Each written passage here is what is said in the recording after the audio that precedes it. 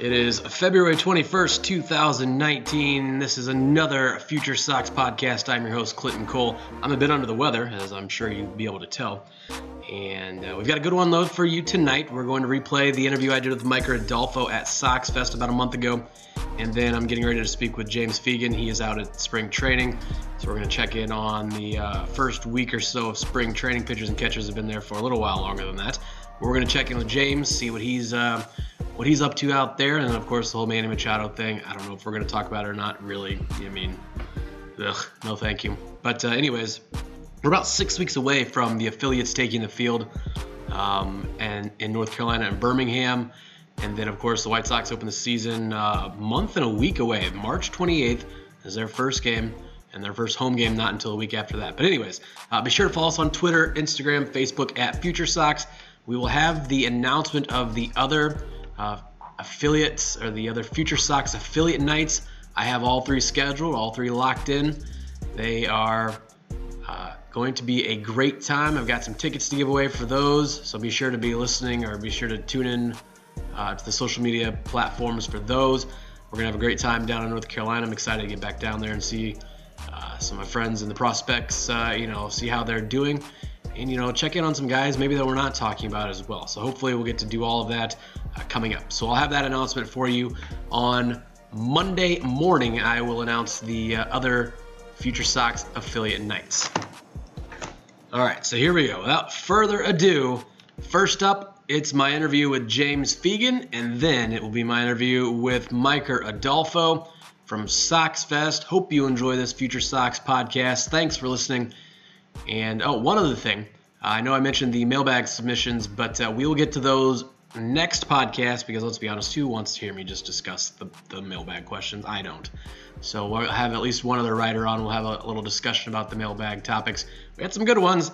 We also had some interesting ones. Everyone, reacting to the whole Manny Machado situation. So anyways, here we go. The interview with James Fegan and then Micker Adolfo on this edition of the FutureSox podcast. All right, here we go. The first interview of this FutureSox podcast. Joining me via Skype from spring training in Arizona, it is James Fegan. James, the White Sox reporter for The Athletic Chicago. Follow him on Twitter at JRFEGAN, in case you don't know how to spell his last name. But anyways, James, thanks for your time, man. And we were just discussing this before we started, but your weather down there, not as great as you had hoped for yet. Last year, I really messed up because I brought one hoodie. I figured I'd wear it maybe once or twice. I learned a little bit from last year, and now I have three, but I'm still wearing one every single day because it's under 50 all the time. And like I said, we are excited for the low 40s tomorrow, so it's going to be a celebration here in late February in Chicago. So I think I saw the weather in the first 10 days of March. It's not supposed to get anywhere maybe mid-30s. So that I know the Sox aren't opening their home or their season here in Chicago, but can't imagine it's going to be too much warmer. A few hundred miles south in Kansas City. Yeah, memories of Wellington Castillo hitting the go-ahead double late in the second game and full winter gear like he was in the last scene of Inception where he's going to the snow level. They're coming back to me right now. All right, we are going to talk prospects, but first we're going to address this. We're not going to get into specifics. I don't need to know about contracts and offers and all this other stuff. But what are your thoughts on the Sox pursuit of Machado and what happened? It seems like they got one-upped as far as, both Passan said it. I always say his name right. Passan has said it, and Kenny Williams said it, and Rick Hahn kind of nodded to it. People made a lot of kind of the opt-outs and all that, but, they would tell you that they got beat on guaranteed money, and that was the deciding factor. And the fact that, they've been clearing salary for years, and it didn't necessarily have the most robust competition for it and still kind of lost out being outbid by guaranteed money for this guy who really fit the rebuild is understandably disheartening. And I think that's not just for the fan base, but, Kenny Williams was as bummed out as anybody who was angry in my Twitter mentions the last couple of days. It just seems like a kind of deflating moment for the organization that they're building this incredible core that this site is dedicated to following, and we've all been kind of following for the last 2 years. But it's not the greatest farm system that's ever walked the earth, and even the greatest farm system that walked the earth needed free agency help and trade. So Right. to not be able to land the target, they've clearly been specifically after this guy, even like considering trading for him in 2017. It's a major blow. It kind of, ideally, I think it should maybe heighten their resolve or heighten the commitment that they're able to get as far as financial guarantees when they try this next year. Maybe it's a kind of a reckoning about what they'll need to do to have success in the future. But it definitely kind of, part of the deal to rebuild is you're going to build this core, and then you're going to have the money to spend to augment it. And it kind of it kind of lessens the confidence in the second stage of that happening. And they've got to address it. They got to fix it. They got to come stronger next time. I didn't want to get into this, but now we started, so I'm curious. So I guess being a diehard Sox fan, there are things I'd like to say on Twitter and things like that, but given my position, I really can't, so I'm not going to. But I guess as a fan, stepping away from anything else as a fan, it seemed like it was just set up perfectly for them to do it this year. The Yankees, the Red Sox, the Cubs, the Dodgers, the perennial big spenders that you think of big spenders wise, they weren't even, they were mentioned. The Yankees kind of were mentioned here and there. The Cubs, the rumors of Harper and Bryant, some of these other guys. But those main, those big market, I guess you can put it in air quotes, big teams weren't really in the running, I guess you could say, for Machado, for Harper, and the Sox still couldn't do it. So my question, I guess, is next year when there's some other free agents, I think Garrett Cole's a free agent, obviously Arenado, depending on what he does. There's some other guys, Chris Sale, which that's a whole other topic. There's some other guys, and then of course Trout coming up in a couple years, which that's a long shot as well. But I guess the confidence level that they'll be able to do it when they couldn't do it against the Padres, when these other big money teams are going to be in on some of these other guys, what kind of confidence would you even have that the Sox could even compete with that? My confidence level wouldn't be super high, right? But theirs is, and they'll say that over and over again, and they'll probably be called to say that over again over the next year. And I hope that them doing that indicates that they realize that they'll need to be even more robust than they were in this market as far as their offers. So I definitely wouldn't attempt to talk anyone off the ledge. I feel like when I give people clarification, it comes off as me trying to shout down their anger or tell them to not be upset. But I wouldn't do that. I think everyone has a right to be discouraged and ample reason to be discouraged. I just think theoretically, as disappointed as all the White Sox front office members came off the last couple of days, that they would take this as an indication that they need to be robust next time. They're not dumb guys. They're very intelligent and read the market. I would assume that they would take a lesson from this as far as how they respond, but it's up to them to prove it, and they very much should be open to getting criticism about it until they do prove it. 100% agree. All right, let's get into some prospects. There's some. All right, cool. Let's do it. Let's finally do it. This is the Future Sox podcast after all.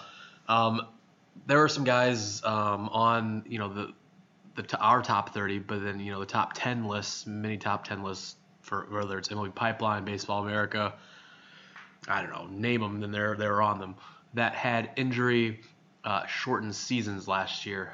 Luis Robert, Micker Adolfo, Alec Hansen, who, injured or not, he self-reported, he said he was sore, whatever that may be, didn't have as great a season as anyone was hoping, and actually, finished in Winston-Salem after starting at a higher level. And then, of course, Dane Dunning, who Rick Hahn told me at Sox Fest that, if Dunning would have pitched a full season, he would have been, one of the guys that would have been in line for that 5 spot coming out of camp here. So what kind of injury updates can you give me on some of those guys? There's like a dozen of them, so just... Micker has been swinging since before Sox Fest. I believe he told me a couple weeks before he'd been swinging. Saw him throwing kind of I want to say it's his first day of catch at the very start right when pitchers reported. Obviously, he's been in Arizona kind of the whole offseason before pitchers reported. It was interesting to me that, he was probably operated on, what was it, mid to late July, and whereas Kopech was September, and Kopech seemed to have already started throwing while Micker was on his first. So it seems like maybe Micker is on a slightly slower schedule, but it's also, comparing position player and pitcher recoveries from Tommy John is a little bit apple and oranges. But he's been hopeful that he can break camp as a DH and hit and have a normal season, and slowly, with a throwing program, go back into playing outfield at some point in the season, but not necessarily have less at bats than he would, if he's just started the season fully healthy. Obviously, he had a great year last year in every way you could really hope. I mean, I guess you would associate someone with Micker Adolfo's, enormous raw power, maybe with more of a 200 ISO and a little bit more power production. But you trade that easily for the gains in plate discipline and on-base skills that he made last season. So as much as he can go back to being fully healthy, that puts him on schedule to, advance to the upper minors, and hopefully not create that out of options nightmare crunch where he's kind of just getting ready for the majors while his options are expiring, and kind of force the White Sox into maybe a rush decision on him. Hansen self-reported shoulder soreness about 5 weeks ago. His result was brought early to camp. He's been throwing since I've seen him without issue on kind of more of a backfield. Obviously, he's not in Major League camp, so his arrangement as far as his regular throwing schedule is not as super transparent and obvious and up for full view as everyone else on the 40-man would be. But it doesn't seem like there's necessarily going to be an inherent issue as far as him starting the season on time. But with his forearm issue last year, with having the whole discussion of that, talking about how he had forearm soreness before in high school, and you never want to hear anything about a pitcher's shoulder at any point in time, and all the kind of dramatic with his mechanics last season. It's kind of just another little discouraging note, even if it's not something that's necessarily going to specifically keep him out of action. It's another thing to take in consideration for somebody who's went from being seemingly on the cusp of maybe making the majors at the end of 2018 to, you really don't want to put any expectations on him at all. You want him to be healthy and throw strikes before you really start projecting his role in any way. And this would kind of reiterate that I wouldn't put Alec Hansen in your future rotation for 2020 or 2021 just because I don't know what Alec Hansen's going to be. We really have to see him kind of functioning again in any real way. And it's nice that you have somebody who has that kind of ceiling in the system, but it's not necessarily someone you can count on or plot out your future rotation with the idea that he's going to be depth just because last year was such a mess, and he really has to kind of show that he can lock back into his state again. Let's see. Who was the third person? Dane Dunning. Just talked to Dane at length recently. He says things are very normal. He was very cool with the whole plan of not being Major League camp. He's not looking over too longingly, but he told me in October that everything was going fine, that he was throwing without issue in his little rehab program and just wanted to finish that and then go have a normal offseason. And, he was able to do that and didn't have any flare-ups or setbacks. So I was a little bit surprised that he wasn't invited. Their rationale was that, he's starting at AA, which, given what Han said to you and given what he did at AA, it's been a really weird conservative path for him that he's constantly having to have these little month auditions at the start of every season where he obliterates a level and then gets a promotion again. And as he's nearing 25, it's a little strange schedule, but it seems like he's probably going to do that again this year. There's not any issues. They're just kind of not really ramping up his innings total beyond what they need to in spring. I would expect him to break with the AA rotation in April and probably be in Charlotte before the end of April because he's already kind of conquered that level. I was just kind of talking to the scout and looking at his TrackMan data the other day. There's really nothing that overwhelms you about it. And, his delivery, looking at it's like slow down. It's like we've always talked about him being such a safe starter prospect. It's not like the most fundamentally sound delivery you've ever seen in your life, but he just knows how to pitch. He just throws such a high rate of strikes, and he's just such a good competitor that you kind of have faith in him and his ability to produce and get innings in and prevent runs from going on the board, that it kind of transcends what necessarily any one tool that he brings to the game. Like there's no, I think optimistically and just with the effectiveness of it, you could probably put a 60 on his fastball or slider if you wanted to, but there's really not like a huge like super weapon. Like there's not like a Zach Birdie pre-surgery 80 grade fastball that really carries his profile. It's just his track record and his production that kind of carries him. So I understand why maybe you saw a lot of outlets like Baseball America kind of back off from him, once he got hurt, because it's really all about his consistency. So once that kind of gets taken away, then people start being scrutinizing like, well, where's the out pitch? Where's the, incredible like velocity or anything like that with his profile? Because it doesn't necessarily have that. I want to get your thoughts on someone else who's kind of battling an injury last year. Renteria said that, don't be surprised if Moncada is starting the season at third. And with that, obviously the Twitter world has immediately decided to connect the dots that probably may not be there with Nick Madrigal, obviously being in everyone's mind, and not everyone's mind, but a lot of people's mind, fast-tracked because of that now. Moncada not playing second, Madrigal being on the fast track to the south side. What are your thoughts on Madrigal? What are your thoughts on a timetable? He hasn't even played a full season in the minors yet. What do you think about that?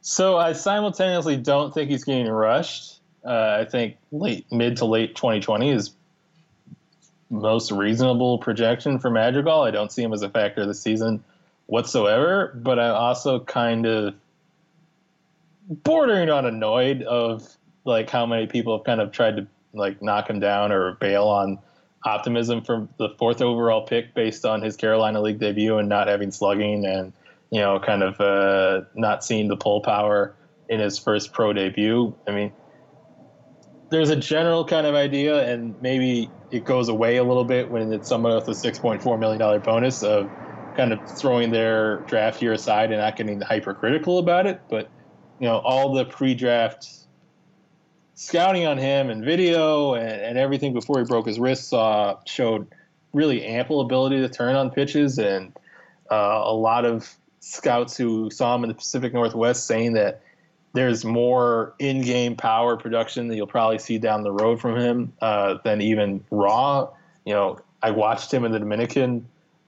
He basically had a bet for whether he could hit a home run in batting practice, and he was just clearly going for it and ripping like hard line drives to left, but he lost his bet.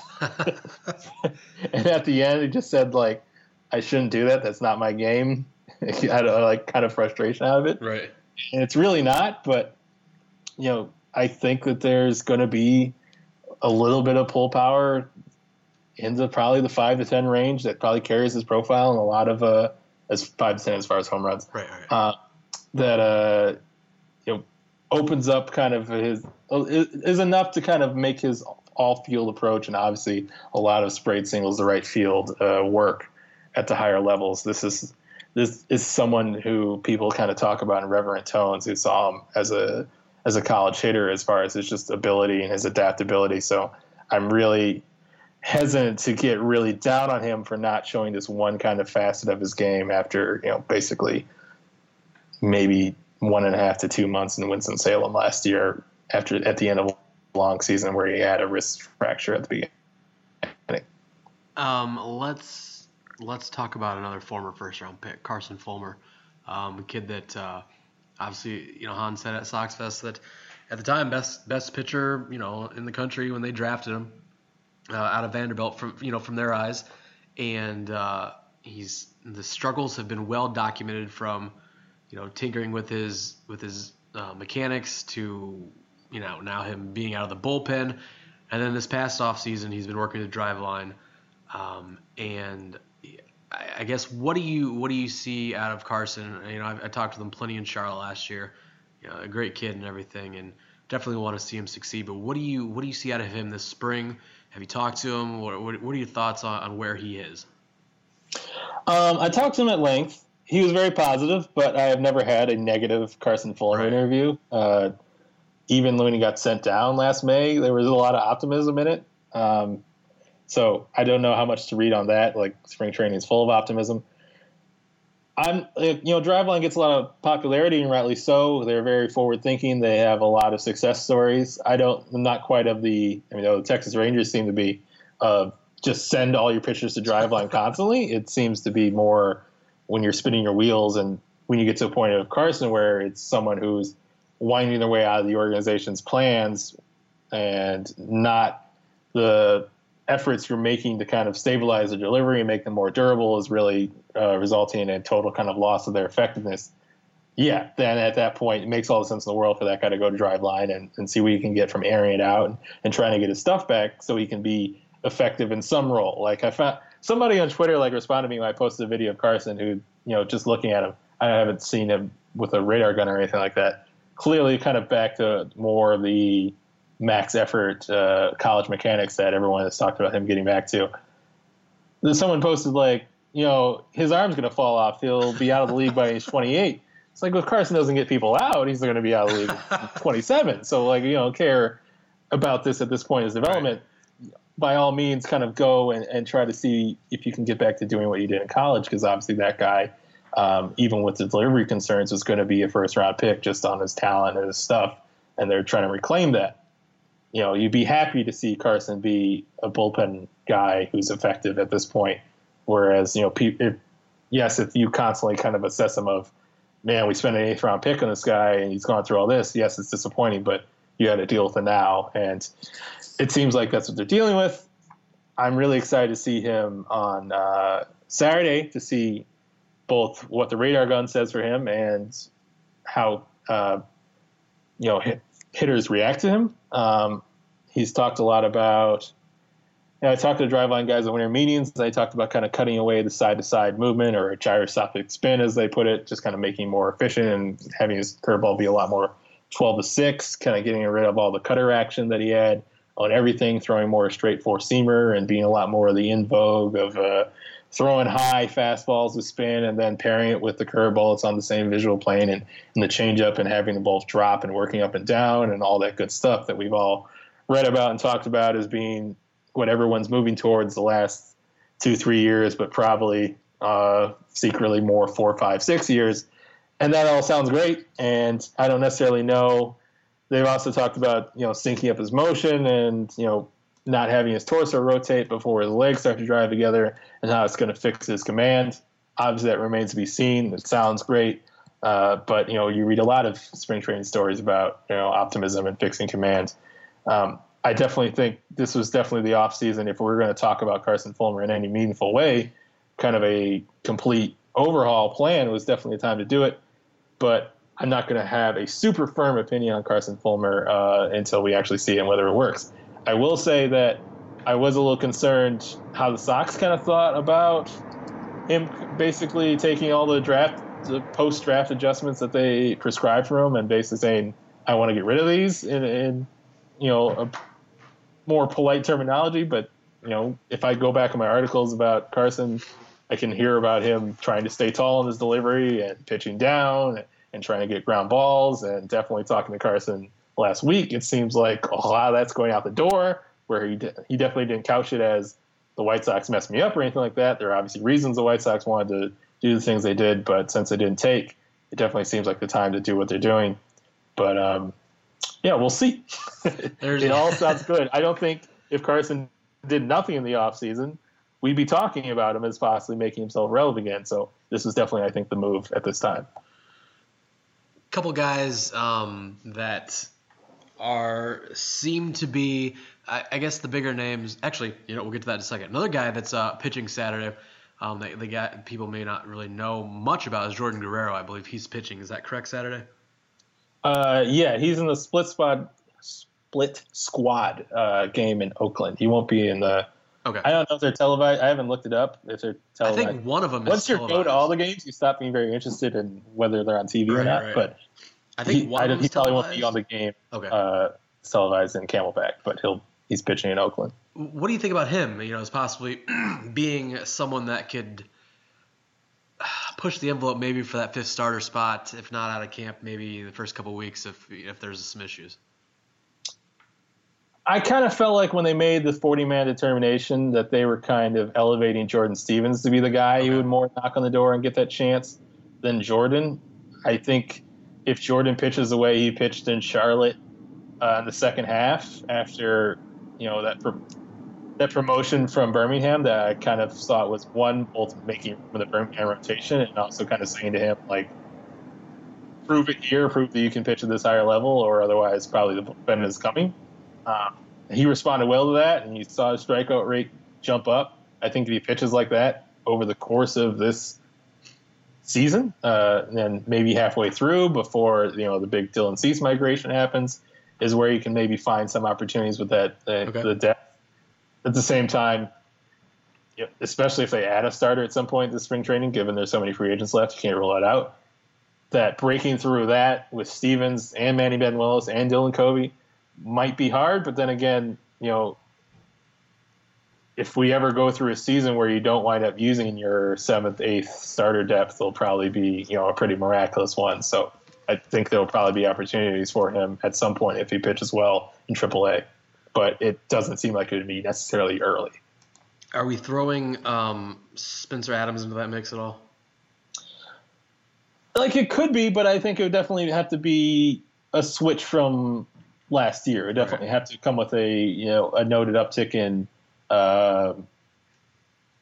missing bats with the slider and the curveball that kind of had tried to install over the last year that he talked about last spring, and also just the return of that trademark impeccable control, because Spencer can increase the strikeouts, can always do more to miss bats, but I think the way that we always thought that he would survive or thrive in the majors was being an extreme control guy, and he was not that last year. I don't, scouts noted on his, delivery not looking as fluid as before. Spencer always told me in person that he was 100% healthy outside the ligament strain that he rehabbed last winter. But I think probably a year off would probably that season return to throwing as just being the absolute strike machine that he was associated with coming out of the draft in his first couple of years in pro ball is what's going to determine whether or not he has a real starter future down the road. Spencer also a couple years younger than Jordan, and then 4 years younger than Jordan Stevens as well. So the youngest of the three guys. All right, two big names obviously that everyone can't wait for to be up on the Sox. Eloy Jimenez and Dylan Cease. Thoughts on the timetable for these two guys? I think the only reason Eloy might not be up immediately after like the 20 days that would lock up the service time, the 7th year service time, 7th year of availability for free. You guys know what I'm talking about. Is that I think they're on the road right when that deadline probably passed, and that I think the Detroit series on April 26th was when they'd be like their first like home series when they're absolutely in the clear. Because I was reading up on the policy recently on the whole Chris Bryant thing that's actually like 20 days in the minors rather than just the 2 weeks. So I think it could be as late as that, where they'd have an opportunity to promote it and sell tickets off of it, and hopefully in their minds move away people's memories of both bailing on Machado and pushing Eloy down for an extra season in the first place. But, he's good and people are excited about that. Maybe people will get over their angst eventually, but I wouldn't blame them if they didn't. But Eloy will probably be there by the end of April. And we'll get to Cease in a second, but I hope he waits another weekend because I'm going down to Charlotte and Winston at the end of April. So maybe I can see him down there, and I won't miss his debut, but that's just being selfish. I'd rather him be up as soon as possible. But anyways, Dylan Cease, a guy that had a outstanding season last year. Pardon me. And as Hans said, Sox Fest, a guy who entering this year very similar to what Kopech was entering last year. What do you see for Cease in his timetable? I would see every reason to be extremely similar. If they were being as conservative with him as maybe other pitchers like Dunning, I wouldn't have been shocked, just given how few innings that he got in Birmingham, that he returned there for half a second. But it seems like they're sending him right to Charlotte, And if everything goes right in Charlotte, Kopech kind of had his own personal stuff that he was going through that kept him from kind of blowing away Charlotte immediately. That, something that talent-wise he's certainly capable of doing. So if Cease kind of has smooth sailing in that regard, Kopech came up mid-August. Cease could theoretically be early August, and the stuff is certainly capable of doing that. Obviously, with Dylan, this command could always be firmed up a little bit more, and probably want more consistency from the fourth pitch to slider. He admits that's very much still a work in progress, whereas Dylan Cease is kind of really humble about every one of his pitches, but I think the changeup took a major step, if nothing else, in his willingness to use it last year, and definitely saw an outing in Winston-Salem where he dominated with the changeup, which would seemingly be unprecedented if you talked about what the profile was when they first traded for him. Mm-hmm. So I think Dylan Cease has very much the ability to kind of force himself up by August. And there'll probably be another tweet where they announce it. And I run over to Scott Merkin's desk to confirm that I'm not hallucinating. Like exactly what happened when Kopech got promoted. For Dylan Cease, I don't know. I feel like he's got, everything it takes. And it seems like if they would have maybe signed Machado, I guess maybe not for the pitchers as much, but maybe taking a little bit of pressure off Eloy when he comes up. I don't know. What do you think about that? Is that something that's, obviously it'd been better protection in the lineup than whoever it's going to be, but do you think that would have made any difference at all, or do you think Eloy doesn't matter to him? I think mostly Eloy, it doesn't matter to him. Okay. I think the reason why he's good is that he's a kind of unflappable guy, and maybe the reason why keeping him down wasn't necessarily something the White Sox were concerned about is that, Eloy is not – it sucks to put him in that position, but he's really not the guy who's really have the personality to raise hell about things in a public fashion. I don't think he's really wants to do that or is comfortable doing that. I don't know if any player is comfortable doing that, but Eloy's he just wants to have fun and kind of be part of the group and have fun with his clubhouse. I don't think I don't say that to make him out to sound like a simple person, but some people are more comfortable kind of in conflict situations, and some people want to make things more easygoing and want everybody to be relaxed. And that's part of what makes Eloy such a great presence on the team, is that's kind of how he is. Before I get to this final question, I guess another guy who lost, a good amount of development time last year was Luis Robert. And, for all the money they gave him up front and the physical specimen that he is and the raw tools he possesses, what do you think, about Luis Robert this season? Is this, if he tears it up, he's going to start in Birmingham, I assume. Well, maybe I shouldn't assume that. Maybe he'll start in Winston. I'm not really sure. But if he tears it up in those first few months, are we seeing him in Charlotte in maybe August? What do you think about him this year? They have implied that they're going to give him like a brief little time in Winston, if to say, you never really conquered this level. At the same time, they didn't do that to Blake Rutherford with the whole Kannapolis thing in the second half of 2017. They kind of just let's shelve that. You're good enough to play in Winston, and sure enough, he was. Right. But it sounds like they've given indication that they're going to send Robert to Winston. I don't know how much of that was a function of this is a super crowded Birmingham outfield, and maybe let's give an extra, a couple weeks for Luis Basabe to show that he doesn't belong in Birmingham or can handle Charlotte. Now that's kind of out the door because he won't even be playing. Uh-huh. But I still think Robert starts in Winston-Salem, and they give him a little chance to show he can conquer that, and then it's to Birmingham. And if he just torches everything, if you asked me this time last year, I thought he's plenty capable. That he had already had such success in the Cuban National League as an 18-year-old that he was probably secretly polished enough to really clean up on the low minors, but just not having the wrist strength that he wanted to drive the ball the whole season kind of took that away from him. Now I'm not so sure, but I think if he conquers Winston and is really successful in Birmingham, I don't know necessarily August, but he could definitely end the year in Charlotte, maybe similar to the way, not exactly, but similar to the way that like Zach Collins got like that, like end of season promotion to Birmingham for like the last 3 weeks to give him a taste of Charlotte. I could see that being kind of the road that Robert follows this year. And we'll get to that last question maybe eventually. So is Sebi the first catcher between Zach, between those two that's up for the Sox? I would think so, just in terms of defensive polish and having the experience in Charlotte and having a guy, you want to see Sebi hit in AAA for sure. But as far as, James McCann gets called to testify before Congress and you need a new catcher, I don't know. I was trying to make a hypothetical scenario that doesn't involve a guy getting hurt.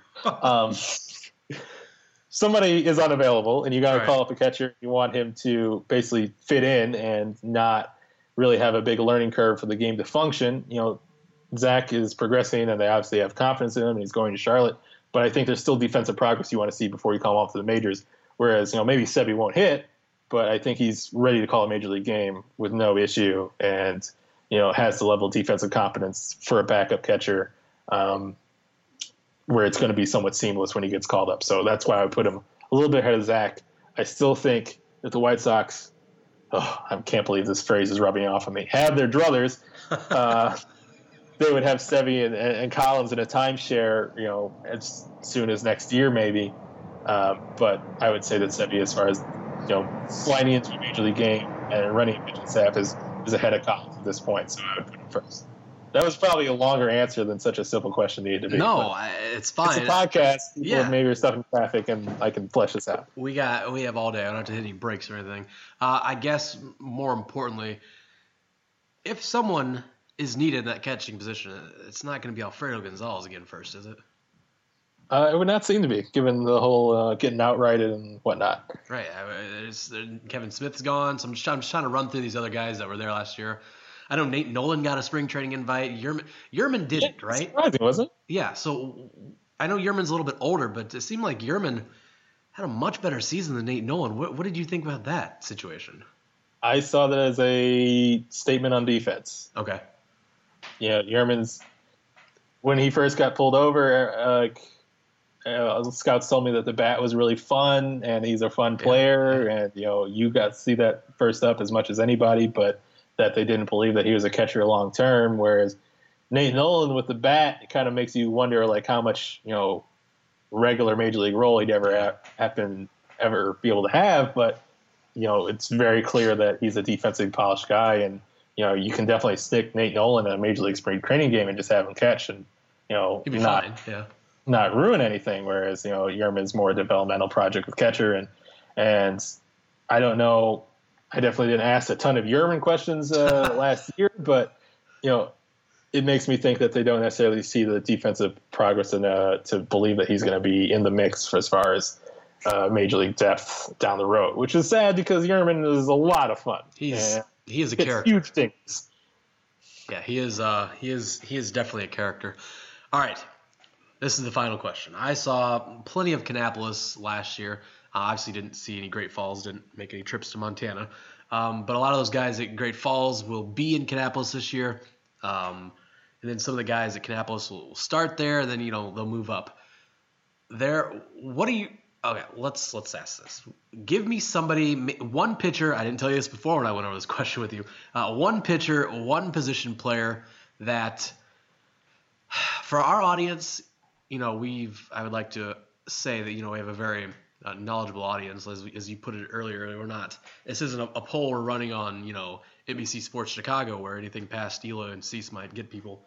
But for our audience, give me a pitcher and a position player, a prospect that you think may make some noise here in the first couple months and be on everyone's radar. Like make some noise in the lower minors to get on the radar? I guess. I don't know what to say. Or do you mean like make some noise where people are like asking him to be called up or stuff like that? Can I say both? Because I feel like they're different answers. I think so too. Because Tyler Johnson could kick ass in Double-A, and people are talking about, is this guy on the Ian Hamilton plan? And he could be. and maybe he makes the majors by the end of the season. But I feel like your audience knows who Tyler Johnson is. I think he's been on your podcast, right? Yeah, and he's been on my podcast a couple times. Good dude too. Yeah, love Tyler. Great guy. So Tyler, let's start with that. Actually, let's go to that. You think Tyler Johnson could be called up later this year at some point? Yeah, I think he could follow the Ian Hamilton track where, once he figured out his control last year, he misses bats at an enormous rate. Hostetler talking about it on draft night just being a starter just because to see a power right-handed guy whose changeup is that developed and has such a feel, you always think you can teach a power reliever a breaking ball, and the slider has shown progress. That he has such a good changeup already. Just a guy at 3 pitches, as an amateur scout, you always think like that guy could start. He's definitely a lot more mentality-wise and delivery-wise fit for the bullpen. But 3-pitch relievers who can get in the zone at all, those guys wind up being pitching playoff innings and being closers and being multi-inning stoppers in a high-leverage game. So Tyler has that kind of setup, and he fell to them in the 5th because he got hurt in college, and I think Zach Birdie has so much pedigree and all that, and maybe we'll see that old Zach Birdie again in spring training, the guy who got picked in the first round. But I don't give Tyler any worse odds than anybody in their relief corps in the minors of being kind of the closer long term for this team. That's good because I agree with you 1,000,000%. So all right.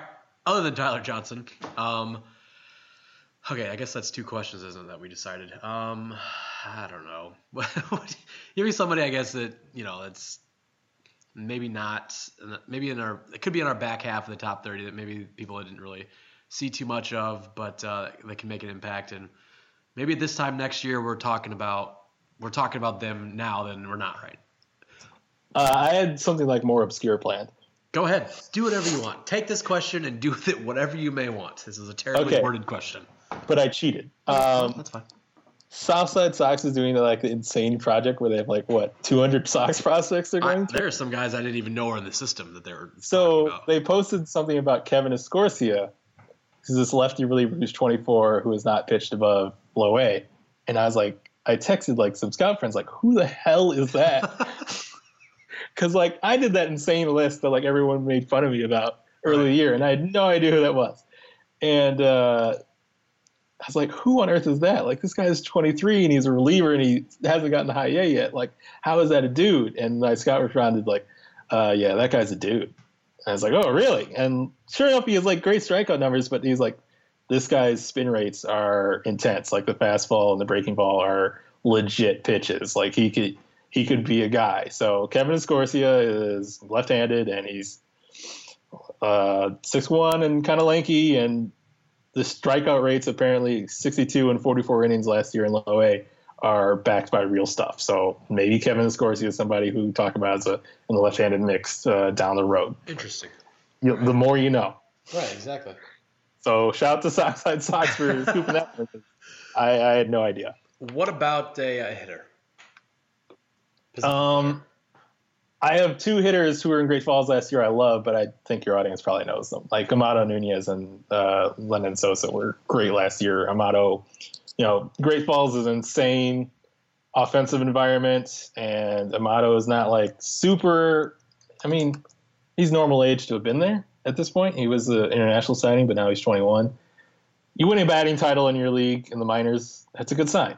You hit 357 in the minors, that's good. I talked to Mike Gellinger about him in October, and he said that, Amato basically was somebody who could only really cover the inner half of the plate when he first got into the system, and that really exchanged, and he really got good at spraying the ball the other way last year. And he's not out of nowhere. They spent a good chunk of change to sign him as an international guy at this point, 5 years ago? And, there's some pedigree. He's a big dude. I don't really know how much longer second base is going to be a thing for him. Being the third base is, or even first, is something that's very reasonable to base just purely on his body, just because he's, a big, broad-shouldered guy. He would be one of the biggest second baseman or shortstop in the league. If that happened, he's like nearly Carlos Correa size. So I don't know necessarily about the defensive home, but he hit the hell out of the ball in Great Falls, and so he's someone to watch in Kannapolis. And Lennon Sosa, he doesn't have the same numbers, but he's might be still 18 and is a true shortstop and made a ton of contact and almost hit 300 in Great Falls. So yeah, that's really encouraging. So I'm gonna obviously see more approach to come and some power to show up. But if you're hitting 300 and you're 18 years old in short season ball and you're not in the complex league, you're probably pretty good. So Len Sosa's got to watch. Those would be two guys definitely to check on. Two guys that I saw last year that didn't play a full season. I want to get your thoughts on them, then we'll wrap this thing up. Cade McClure and Luis Curbelo. Your thoughts on those two guys, and then we'll call it quits for tonight. I really like Cade. I heard good things about Cade.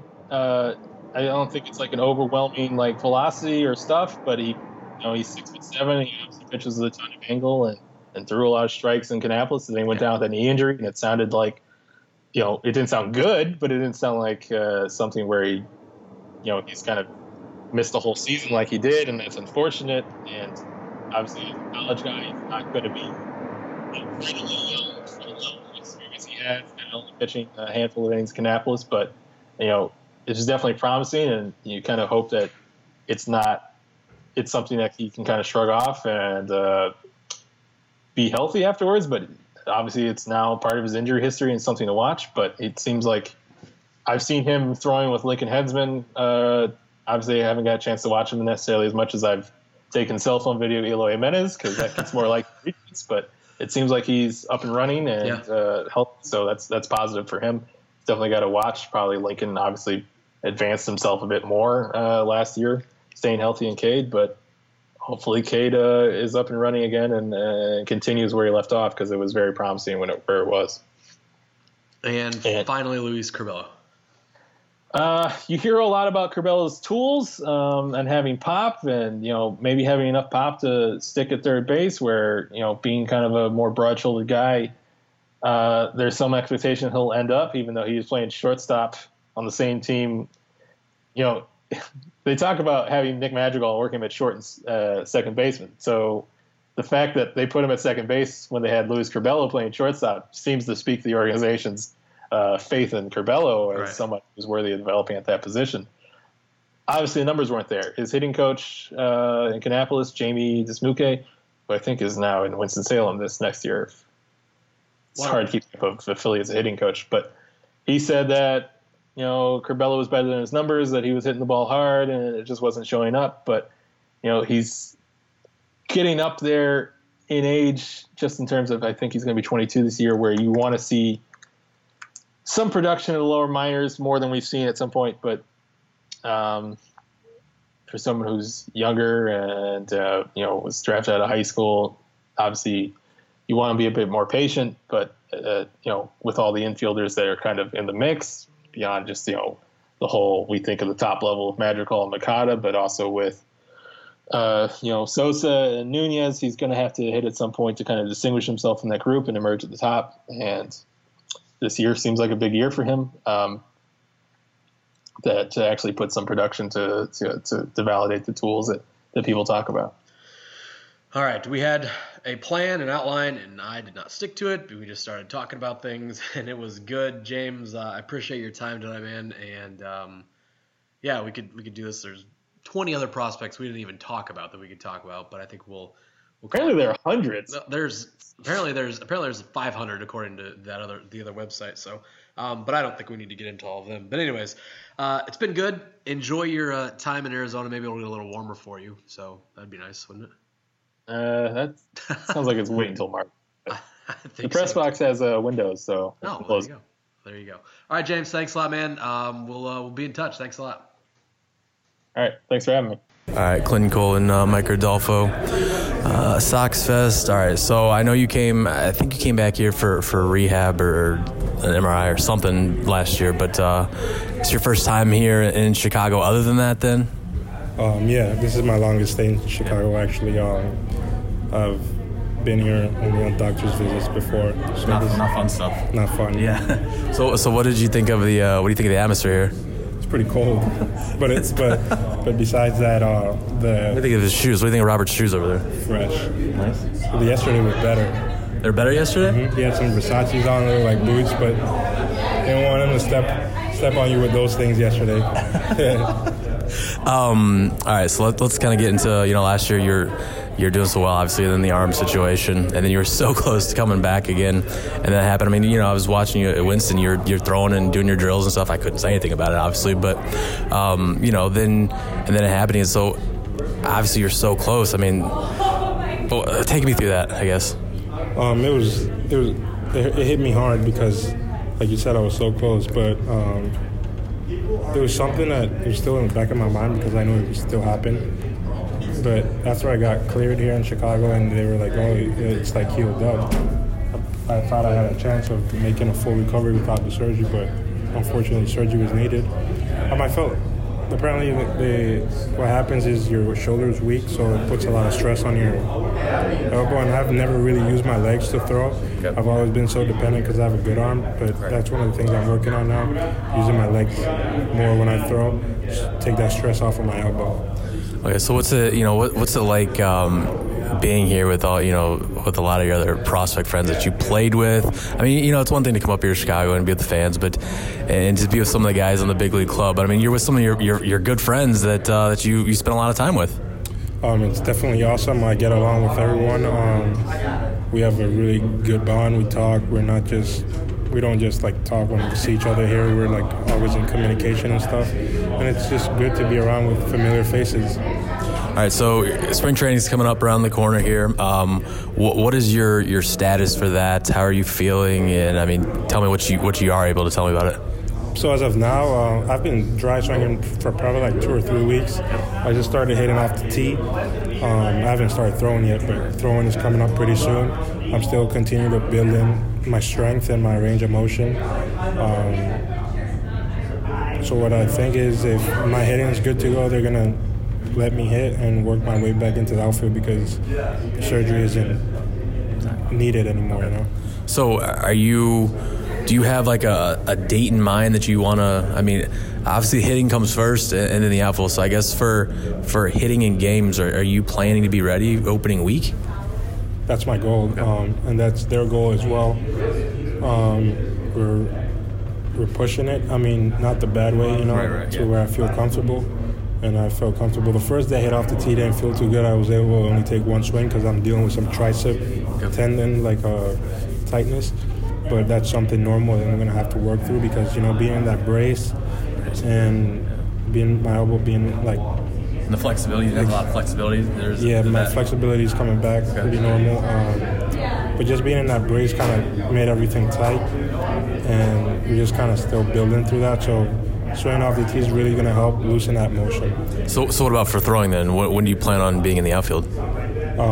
So my throwing program, from what I know, it's probably like 3 months. So I should be in the outfield if I start throwing within the next month or so, probably late May, early June. So every day line up, throwing and hitting right field? Yeah. And hopefully if my hitting is full go, I should be able to probably break camp with whatever team, is.